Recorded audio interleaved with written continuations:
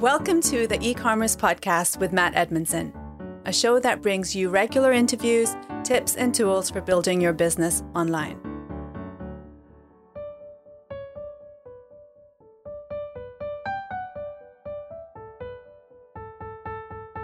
Well, hello and welcome to the e-commerce podcast with me, your host, Matt Edmondson. This is a show all about how to grow your own online business. Yeah, we deep dive into the topic of e-commerce, and every week I get the amazing privilege of talking to people from literally the whole world of e-commerce, and I get to ask them all kinds of questions about what they know and how it's going to help us develop our own online businesses. Now, historically, we have had one guest per show. So, and we just deep dive, right? We just go into big old interviews with the guests. But because it's Christmas, we wanted to do something a little bit different. And we also wanted to connect with guests that had been on the show before. So we thought, let's do some mashup episodes. So we basically reached out to all of the guests. We invited them back onto the show to talk about Christmas and New Year's and their ideas and tips on how to do e-commerce better. So this is our second mashup episode. If you haven't done so already, make sure you check out the first one, the first mashup episode, which is actually episode number 43 of the show. You can see that at ecommercepodcast.net/43.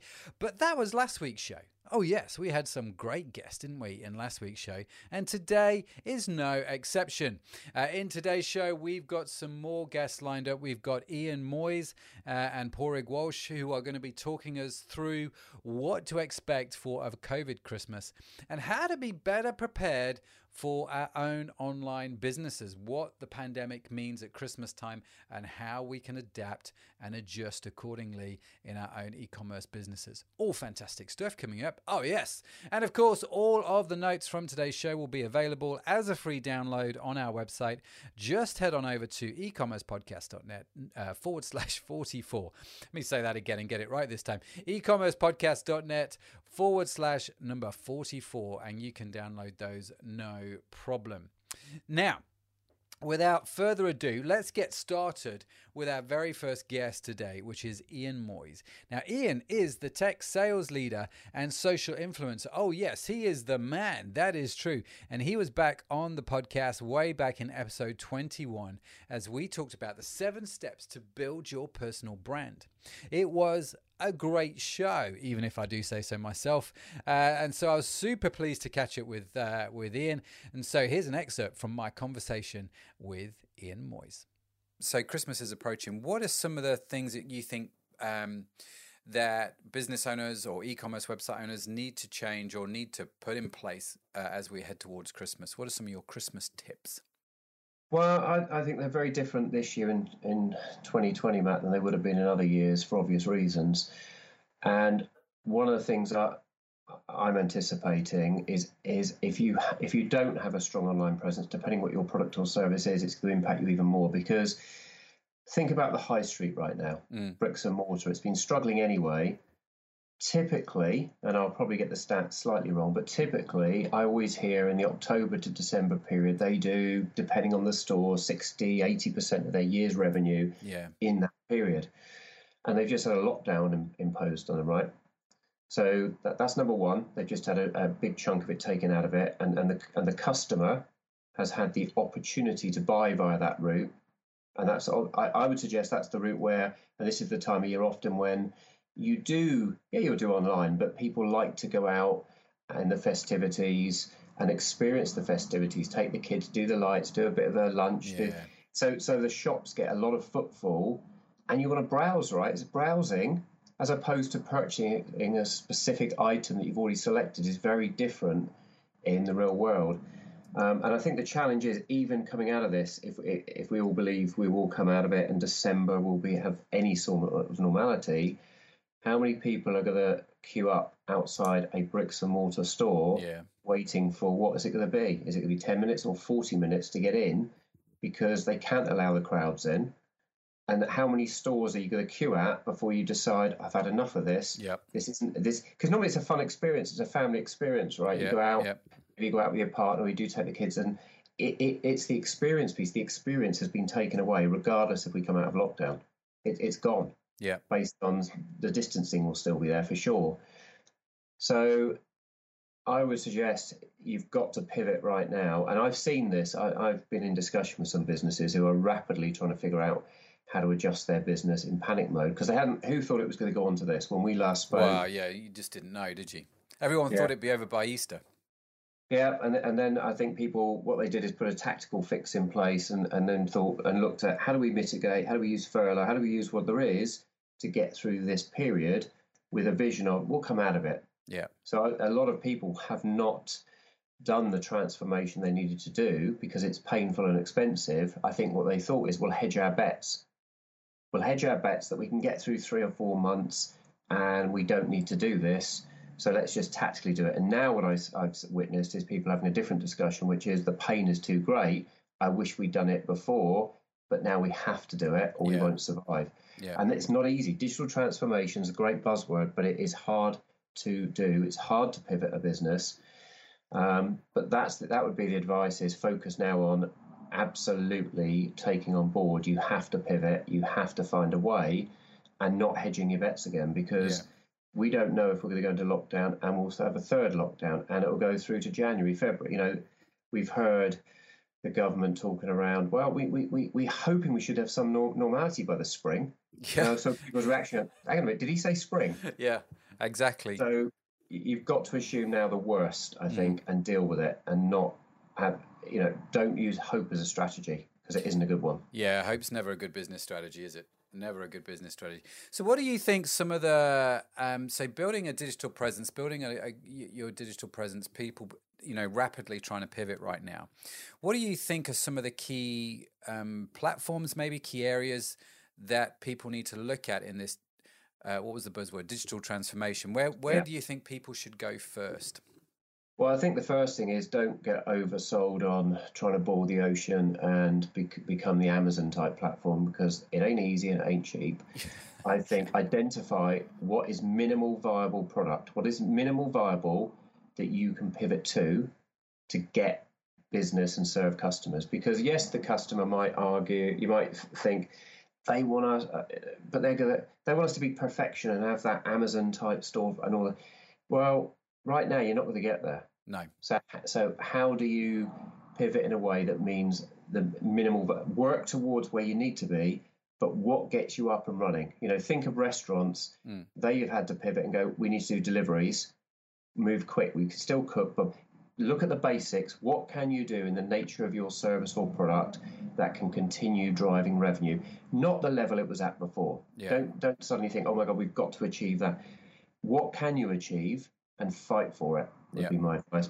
And don't get sold into any marketeers suddenly telling you, give us all this money and we'll do all this wondrous stuff, because you haven't got it. Great long-term thing, and have a look at it. But I think there's going to be a lot of people around promising the world of, we can build you a wondrous e-commerce website, but you need to give us all this gazillion dollars. And what can you get away with is it right now? What can you get away with that your customers will put up with to serve them? Because there's lots of high street ones I'm seeing, like the cleaners, etc., figuring out that you can't come in the store, we can't do this, but what we can do is we'll figure a way out where you can drop off and deliver in a safe manner. Yeah. So we can continue business. What do we need to change that allows our customer to continue to engage with us?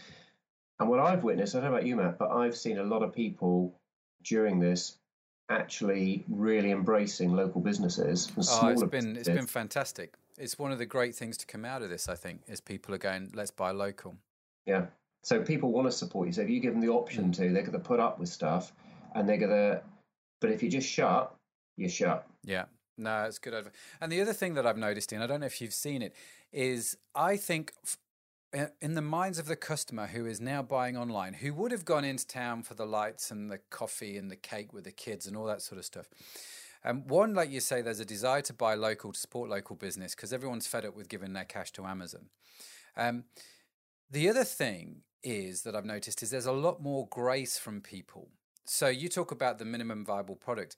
Actually, that's okay right now, because people are willing to, in the current circumstance, they're like, it doesn't need to be delivered tomorrow. It's great if it is, but we understand that it might not be. We Yeah. understand that this might not work properly. We understand that that might not work properly. And so there's a grace from the customer to work with you more than I've ever known because of COVID. Yeah, I think there's a pleasant surprise. Right? I needed a locksmith during the middle of COVID-1, and my first thought was, oh no, I bet we can't get one. I bet, and they were responsive, came out, did a fantastic job, and it was like we were overly happy because we had a negative expectation from the start. We thought we're not going to solve this. Yeah. And I think right now, when you get that happening, and yes, they had to wear the mask and keep distanced and a bit different, but they came and they solved it where we expected we're not going to solve this. And we've had a number of those experiences. So I think find a way that your customer can still engage with you, communicate with them how it's going to be different so they know what to expect. And you're going to find people people still need stuff, right? I couldn't wait a locksmith for how many months. I couldn't open a door and we'd have to go around the back.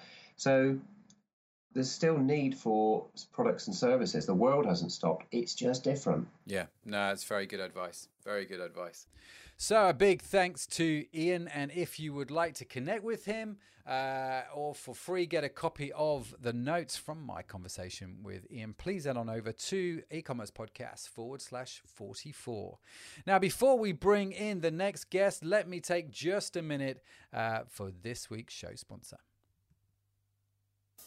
Let me take just a few seconds here to tell you about my brand new e-commerce course that is perfectly designed for those of you who are looking to build your own online business, right? I know it's going to work well for you guys because we deep dive into the process that I use to build my own e-commerce businesses. We're going to look at the 6 key elements that you need to be aware of for building a successful online store. I'm utterly convinced it'll make a huge difference to your business. I am super proud of it, let me tell you, and it is brand new for 2020. It's called the E-commerce Masterclass. You can check out what other people think about the course. You can find out more information on my site at mattedmondson.com.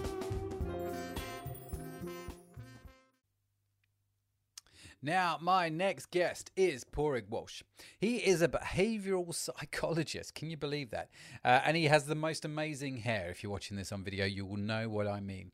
Now, Padraig was on the show in episode number 37, and we looked at how to use behavioral design to improve our own e-commerce websites. So get ready, grab your notebooks, as Padraig is going to share some more amazing insights into people's behavioral psychology at Christmas time. Here's my conversation with Padraig. How does people's behavioral psychology change around Christmas? So if we're running e-commerce websites, what are some of the changes in people's behavior that we need to know about? Would be a good question. Ooh, interesting. How does consumer behavior on e-commerce sites change around Christmas? And I suppose one of the interesting things about Christmas is that it's a shared experience.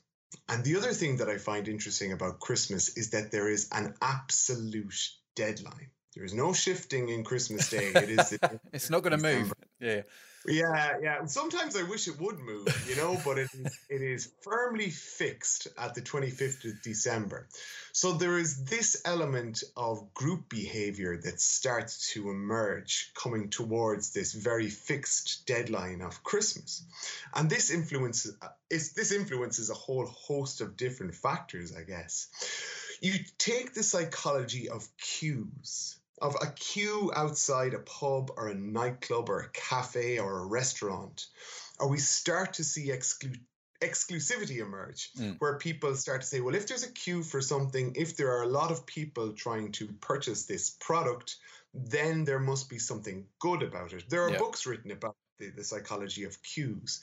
And we associate Christmas time with those cues, and group behavior can be influenced by this, that we are all trying to come towards this deadline with lots and lots of either presents or things purchased. And the other interesting thing about Christmas, I suppose, and I find, is that there is so much built around tradition. So there is habit. there is ritual associated with Christmas. You talk to me about Christmas Eve, and all I can think of is a caffeine-fueled extravaganza in the most hateful shopping centre on the suburbs of Dublin, rushing around trying to find something that looks big. And it's a horrible experience. But these rituals emerge. So we have group behavior being an influence, that we see other people doing things. The conversations, usually from the end of November onwards, is like, are you ready for Christmas, Matt? And there becomes this inbuilt pressure. If you have and there's lots of nudges around that. If you go into town, you will see the environmental factors of Christmas lights, of Christmas carols, of, hot mulled wine around you. So your senses are being filled.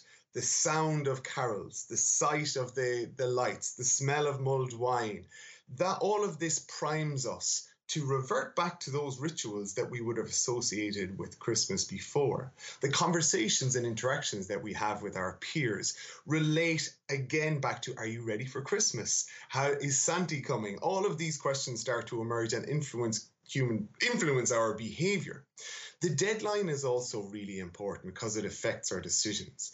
Now, if I had more preparation, I'd have more research for you on this. But we know that with deadlines, it nudges our behavior again. Yeah. It moves us from pre-contemplation and contemplation. It moves us towards action, and it puts that pressure on us to move away from just thinking about doing something to acting on it, whether it's right or wrong. You heard at the start of the pandemic that governments were saying, it doesn't matter whether what you're doing is right or wrong, as long as it's timely. Make sure you act in time. If it's right or wrong, just do something. And sometimes that's what I feel like around this. I know how you feel. It doesn't matter if this is a good present or a bad present, just buy something, for God's sake. And so many of us can be influenced and feel that pressure because there is a defined deadline associated with it, and it influences our behavior. As e-commerce websites and e-commerce developers realize that this has an impact on human behavior. When you go on to Ticketmaster, when you go on to any flight website, you will see a countdown timer starting to come to say, act on this within this amount of time. So we know that the psychology of a deadline, we know the psychology of a countdown influences us from thought and contemplation towards action. And I think that's what Christmas is. It's a huge global event that influences not just our I suppose, well-being and tradition and family, but also our consumer behavior as well. And then so those kinds of things. Then the final thing was the ritual, and those influences on our senses. We know that I told you the story of popcorn in the cinema the last time, the story that where we are in the habit of going to the cinema and eating popcorn, even when we are not hungry, the person who regularly goes to the cinema and associates that sensory experience with eating popcorn will eat more popcorn than somebody who doesn't go to the cinema, even when they're less hungry. Yeah. And that's what starts to emerge, is that all of these sensory experiences prime us towards X consumer behavior. And that's what I think happens around Christmas. So do you think then, just carrying that through, the popcorn analogy, how does that work at Christmas? You understand I know the answer to this because I'm smiling internally. Do I buy more and buy bigger because it feels Christmassy? Do you know what I mean? Because the lights are in town, because the carols are playing in the background, do I feel slightly more generous because now I'm thinking Christmas is about giving, so I'll spend a little bit more, or I'll buy more, or I'll buy bigger? Well, the data would indicate very, very much so that people spend more around Christmas. That's where businesses are hoping to make most of their sales and profit is around Christmas. And I was saying to you off air that Dublin and Ireland has gone back into level 5 lockdown, where non-essential retail has been essentially closed for the next 5 weeks. And that's leading up to Christmas. And that's leading up to Christmas. So what they're hoping is that by the start of December, these non-essential retailers will be able to open to have that Christmas bonanza, safe in the knowledge that we are all going to be influenced by these environmental factors, by the setting of the deadline that feed into this groupthink and this ritual that influence our consumer behavior. Take the research, and it's just one of many different types of research, but the popcorn piece of research that happens. It's just there to demonstrate that when we find ourselves in the same scenario as before, we can be conditioned to engage in particular behaviors that are habitual. That are habitual, that we will say, okay, now I am feeling more relaxed. Now I'm feeling more generous. Now I'm feeling more fucking panicked. I'm going to spend more. And all of these emotional variables prompted by deadlines, prompted by what's going on around us, prompted by the habit and ritual that we have developed over time, start to influence our consumer behavior as well. That's incredible. So I'm just thinking, like, as you're talking in my head, what does that mean? Should I then do things like, let's design my website so it feels Christmassy? So I'm sort of building on that cinema experience, if you like. When you're on the site, you feel like it's Christmassy. Am I tapping into that? Should I put on their countdown timers, like X amount of days till Christmas, or X amount of shopping days left, or even simple things we found, like just putting on the site the date, when last postage is to various different countries. That really is intriguing, and the impact that has, and it's all sort of tying in with some of the stuff that you're saying, like practically, how do I make this work? And my mind is buzzing right now, Padraig, with stuff that we can do. Think about the emotional state that you want your consumer to feel when they go onto your website. Okay. So if you're saying, actually, on a slight tangent, I come from a small town in the middle of Ireland called Mullingar. And as we were younger, my favorite shop in Mullingar was a bike shop down a little alleyway. And for 364 days of the year, they had a countdown, just a post-it note with a picture of Santa saying how many days to Christmas left. So you would go there in January and it would say 352 days until Christmas. Wow. And it would count it down, right? Not sure if it worked for them. It's closed down since. But anyway, what you have... You remember it. I certainly do. And it took a lot of commitment from them to do that every day. But think about what you're trying to promote on your website. Is that countdown to make sure you get your orders in or you will miss out? Is that the kind of emotion that you want to promote in your consumer? Is it anxiety? Is it pressure? Is it that feeling? Is that what you want your consumer to feel when they go onto your website? Or is it something like 14 days until you see the smile on your loved one's face? 14 days until they experience the joy of having your product. And that you're saying, okay, now this isn't something that is driven by what we call negative reinforcement, that I need to do this thing in order to avoid the aversive of missing out. Or do we want to promote positive reinforcement where we say, I need to act on this because I want to get this really nice response from my loved ones, from my family, from my kids, for myself, whatever that is. So the message that we put onto our website creates the emotional state, and it has to match up with the emotional state we want to see from a consumer. And is your consumer more engaged with your website when they are feeling good about themselves, when they are feeling like, yes, there's a sense of hope, yes, there's a sense of positivity, yes, actually I can see the influence that this product is going to have come Christmas Day when that deadline is there. So the deadline and the nudge still remains, but it's not a case of don't miss out. If you miss out, they're going to be really disappointed, but actually saying, look at the joy that this will bring. So that's the conundrum that presents with an e-commerce site, and it relates back to the emotional state that you want to present for your consumer. How do they want to feel when they act on this? Yes, have your nudges there. Maybe what you'll see on sites, this is a very popular product with lots of other people, or this is how people are saying, this is what the feedback they are giving to us about this product. And rather than keeping it at the bottom of the page, we incorporate that into the front page of our site. These are popular because, or this is the feedback that we're getting from our consumers because. That feeds into that groupthink that we see outside a shop on Christmas Day, but it's moving that onto an e-commerce platform, that the deadline of Christmas is there, that you take those three different elements and say, okay, there's a queue outside a shop. There's a queue outside Brown Thomas on Grafton Street. People are going to say, well, geez, maybe I'll try and go in there. There must be something going on. How do you map that onto your e-commerce site to say, well, this is in demand? You see only X number of products left, or, those are incorporated there, but not having this sensory overwhelming site that is putting pressure on your consumer to act now, that it's not a hard sell. Like what I was going back to, do you remember in our first conversation, I talked about the date analogy, where you're saying, if you're talking about yourself all the time on a date and not trying to inquire as to what the person across the table from you wants, they're not going to ask you for a second date. So similarly for an e-commerce website, try to understand your consumer, get some information from them as they come onto your site and visit your store, so that you can point them in the right direction and say, given who are you looking to buy for? Is it a loved one? Is it a child? Is it a colleague? Yeah. And then here are the things that are popular right now for people who are purchasing for a colleague. So that would be my thinking on it, Matt, where you're mapping what's there onto an e-commerce platform. No, that's brilliant. Thanks, Pori.